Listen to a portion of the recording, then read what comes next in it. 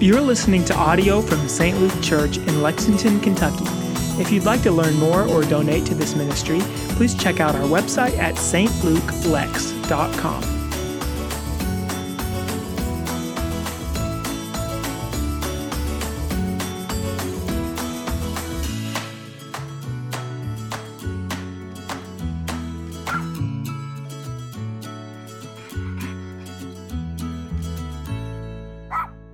I have been so excited for this series for a year now. I have, that's the truth. I came upon a verse of Scripture I'd read, a number of times, but here it is.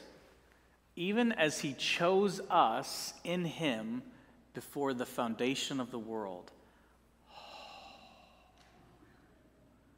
That's it. See, y'all don't get it. And I was kind of expecting that, and that's okay. But this is it. It's everything. He chose us in Him before the foundation of the world. Maybe we don't get very excited because it's so oft repeated, or maybe it's our view of God's character. Maybe really the issue is us. But we miss it, and it's huge, because it's not that God got stuck with us. It's not God settled for us. It's not God ended up with us. It's not that God tolerated us. It's that God chose us. Before the foundations of the world were ever laid, God chose us in Him. He chose you in Him to be part of His family.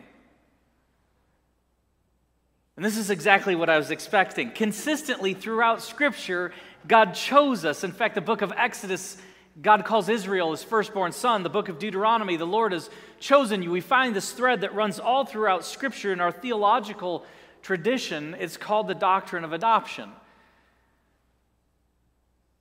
And that's what I was expecting. Because how many times have you heard a teaching series about the doctrine of adoption growing up? Or being part of a church? Or maybe even at all? Or did you know that there was a doctrine of adoption? Some of you are really freaked out right now, but hang in there. It's going to be okay. You know, Methodist brothers and sisters, this is a huge, foundational, elemental, central part of who we are as Wesleyan people. And yet the problem is most of our churches, what we tend to read by Christian authors, Christian books, Christian Bible studies, they're not even remotely Methodist or Wesleyan. In fact, they're everything but. And this has very much shaped our thinking, not only about God, but about who we are and about the nature of salvation itself. For example, do you recognize that our Wesleyan heritage, salvation's a process? It's not a moment, it's a process. Before the foundations of the world, God chose us in Him. There's a process that's always existed. We call this the Ordo Salutis, the order of salvation. Is anybody... Okay, I was kind of expecting that. So it's okay. It's okay. Here's how it works. It starts with something called prevenient grace, and the idea is this. God has been reaching out to us ever from the moment of our conception. Reaching out to us. Even if you don't want God to reach out to you, guess what? He's reaching out anyway. And at a certain point, what God desires is that we would repent. We'd literally turn away from the things we're living for and turn to Christ to trust Him. That's faith. Faith is trust.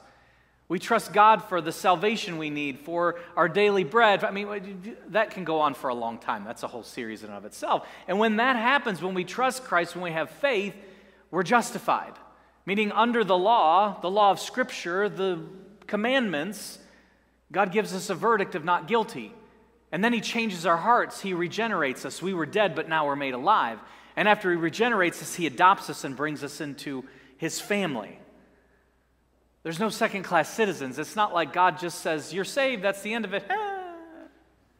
He wants us to be part of His family, and He gives us assurance of that we are forgiven, that we are children of God, that we have been saved, that we are headed for an eternal destiny with God. And after that, He begins to sanctify us or make us holy.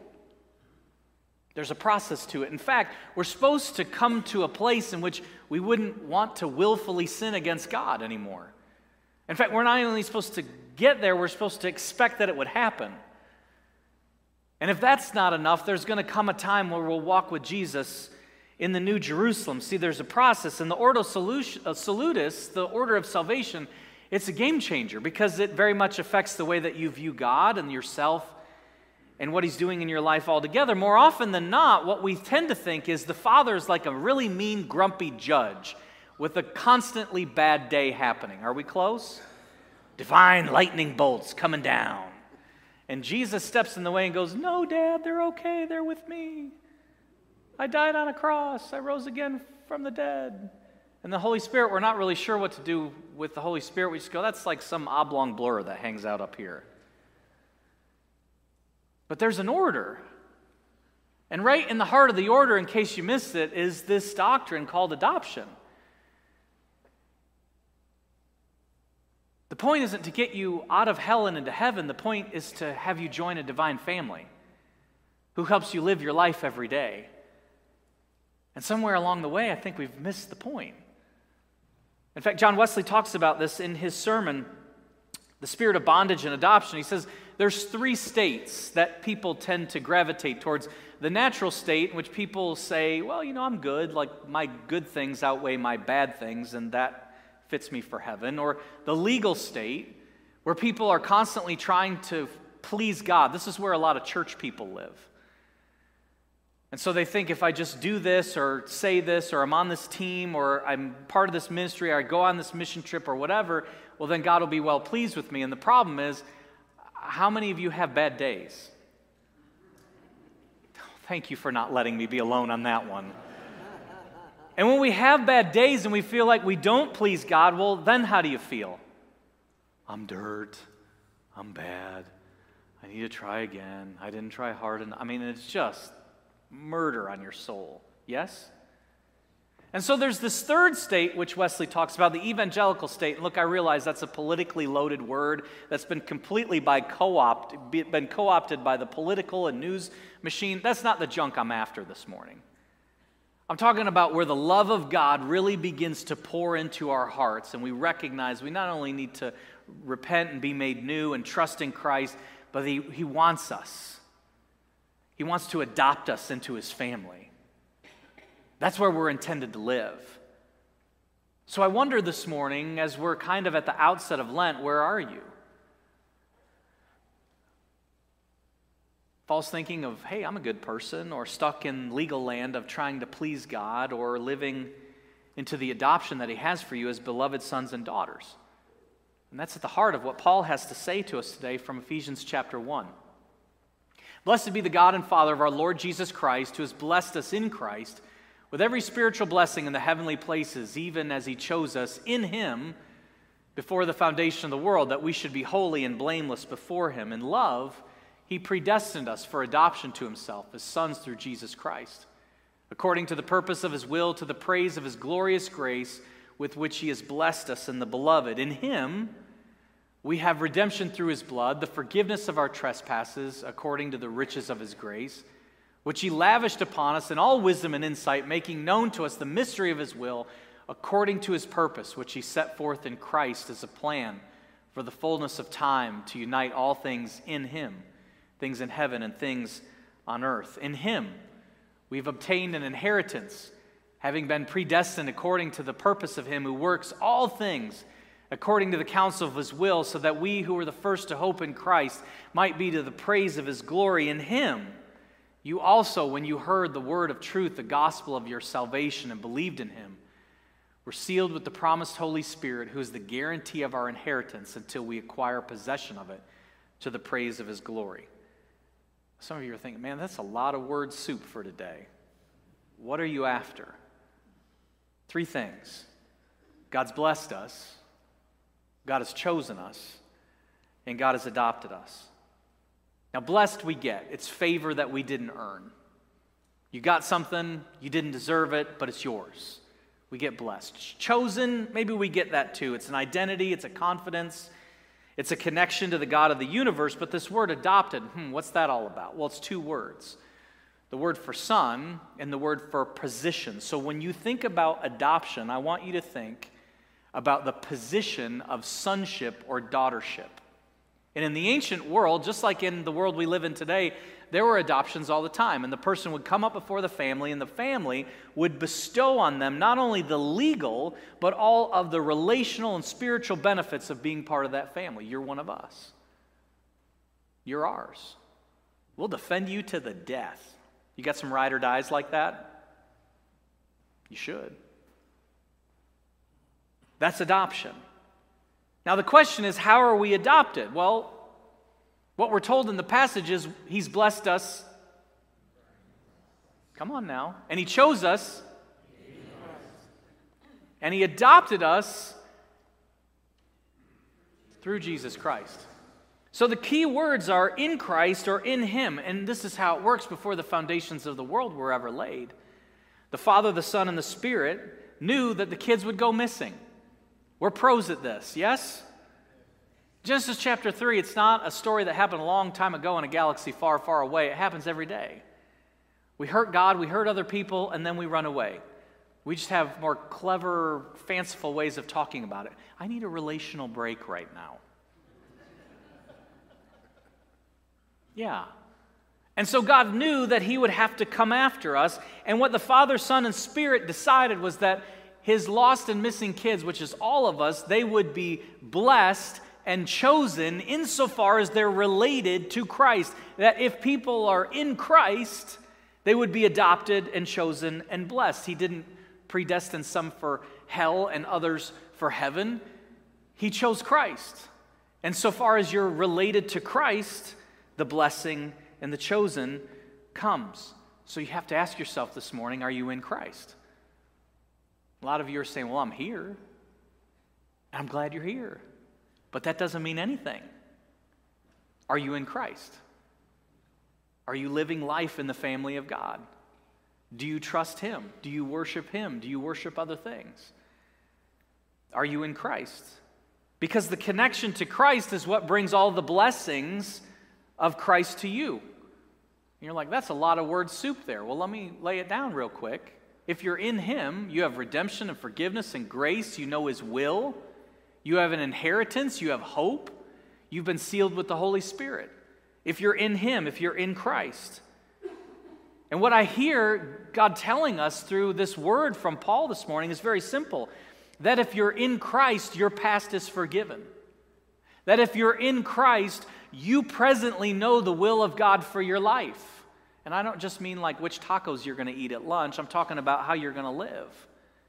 And if you're in Christ, you have an eternal inheritance that can never be taken away from you no matter what you go through in this world. That's what you gain in Christ. And here's the thing, friends. That's a dang good sermon. The problem is, when we tend to talk about this, everybody sleeps. Because you go, well, okay, whatever. Like, I kind of know that. I kind of don't. Maybe you've opened some new things up for me. And the reason, in my opinion, is this. People tend to stop at either being blessed or chosen. They stop at being blessed or chosen. Lots of people will talk about being blessed. How are you today? I'm blessed. What does that mean? More often than not, people talk or equate blessing to material things or a state of health. I'm blessed. Is there really a need for God in that? Why is it that we tend to seek the blessing more than the blesser? Yes? So people are blessed. In fact, this could be summarized by a quote that I saw the other day. Do whatever makes you happy. The days aren't coming back. Eesh. Now, to one degree, there's truth to this, right? You can't get back yesterday. You already did it. But to another degree, what it really means is there's nothing of any eternal consequence or value in this world. Days aren't coming back. Just do whatever you want. Do whatever makes you happy. And yet we never stop along the way to ask ourselves, are the things which make us happy good or good for us? And so people tend to bump along blissfully. Well, I'm happy, I'm blessed, Maybe so. But how does that work out long term?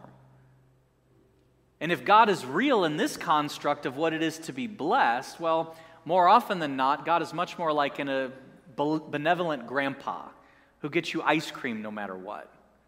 There's no consequence. There's no call to be holy. You're just kind of good. I'm not really sure that's who God is. Now, on the other hand, if you move beyond blessed to the chosen state of things, people really struggle here with trying to please God. Well, if I do just enough good things, if I'm nice to that coworker, if I give up chocolate at Lent, if I stop saying words that I know I shouldn't say, if I quit yelling at the guy next to me on New Circle Road, then I'll be okay with God. And more often than not, the way that people view God is this Father who's calling down lightning bolts from heaven to strike you at the next possible moment. Undoubtedly, God is holy, and thank God that Jesus paid the price for us. But while this God might be holy, is he good? Does he love us? And people get exhausted living in this chosen state, wondering, is God good? Does he love me? Where do I stand? I need to earn God's blessing. There's so much fear and such little faith that they struggle. And here's the thing. Most of America, I think, lives somewhere between the blessed and the chosen state.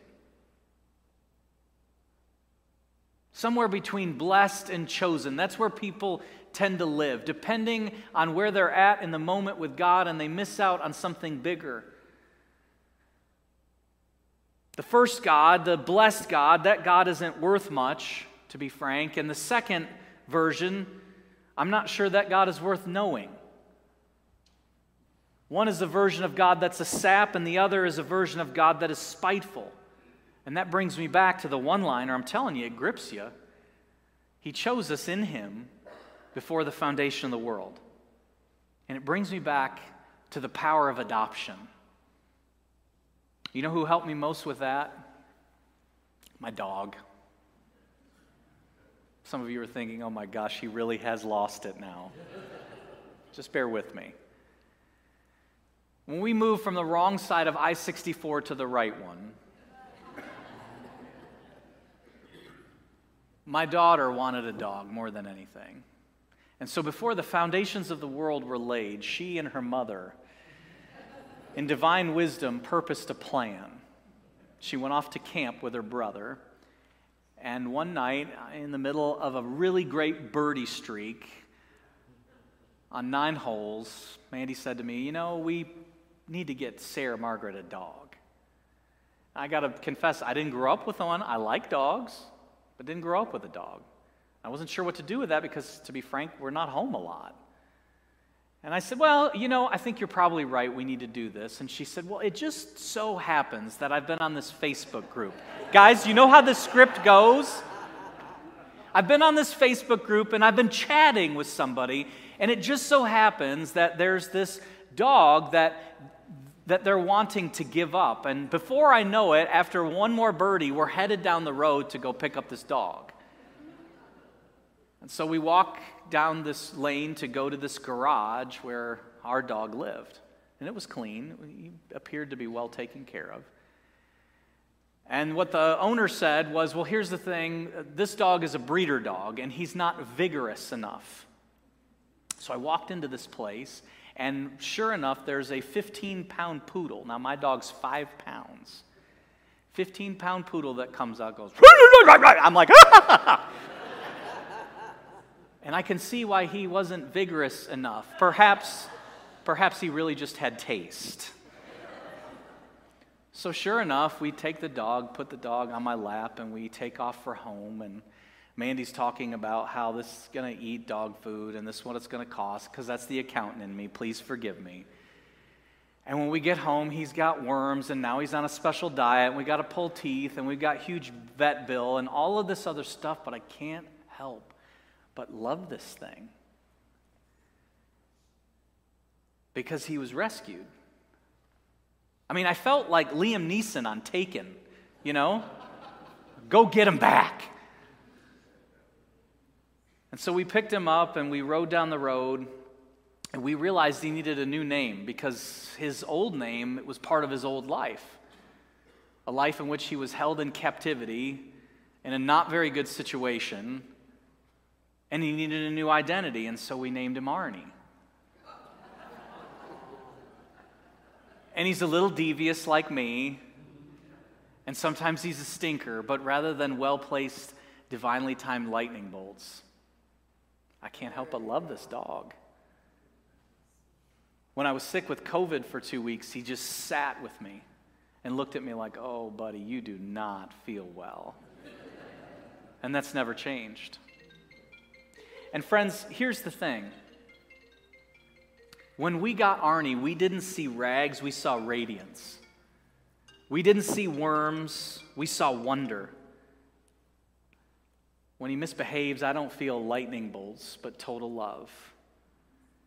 And some of you were saying a few moments ago, yeah, this adoption thing, whatever. Some people think they're blessed, others think that they're chosen, but let me assure you, you're none of these until you're adopted into the family of God. Our Father doesn't see his children in rags. When we're adopted in Christ, he sees the radiance of the Son in them. He says, that one's mine. I know that one. I love them. And as we're into the family of God, we recognize that we can't live for the things that we once did. There's a family code of conduct. There's a call for something greater, and that's where I think this little 5-pound terror has helped me out. And this is what I want to leave you with during Lent. Arnie came to us with nothing. He was a hot mess. Frankly, he costs a decent chunk of money. And yet that's how we come to God, with nothing. And it costs him everything. And the good news is he wants us. Every single one of us, all of us, with all that we are. That's what God wants, because you're not just saved from something, you're saved for someone. And it's not that God's greatest desire is to get you out of hell and into heaven. What he wants to do is get you out of that garage you're living in with whatever it is and the things that you're living for, and he wants to bring you into his divine family and give you a new identity and a new purpose, to forgive you of your past and give you the hope of an eternal future. And friends, without the doctrine of adoption, that's what we miss. It's just a legal transaction. I wonder how many of us miss it. That God wants to do something infinitely greater in our lives if we'll just fully hand ourselves over to him and be his adopted sons and daughters of God. He didn't get stuck with you. He didn't end up with you. He didn't lose a bet because of you or settle for you. He chose you before the foundations of the world. That's the truth of the gospel. You, with all your stuff, and mine, with all of mine, he chose us so that we could become holy and blameless before him. To be a new kind of person who lives our lives before God. When you're adopted, when you're in Christ, you come to realize that God did so. He adopted you to bring you to greatness, to be a witness for his glory. And that's why you're here. And that's why we get up on Sunday morning and worship him. Give him your heart. Give him your life. Give him your everything. That's what adoption calls us to do. And I want you to know that when you come to this table this morning, you don't do so as a sinner. If you're adopted in Christ, you do so as a beloved saint who's part of the family of God. So you hold your head high, knowing what he's redeemed you from.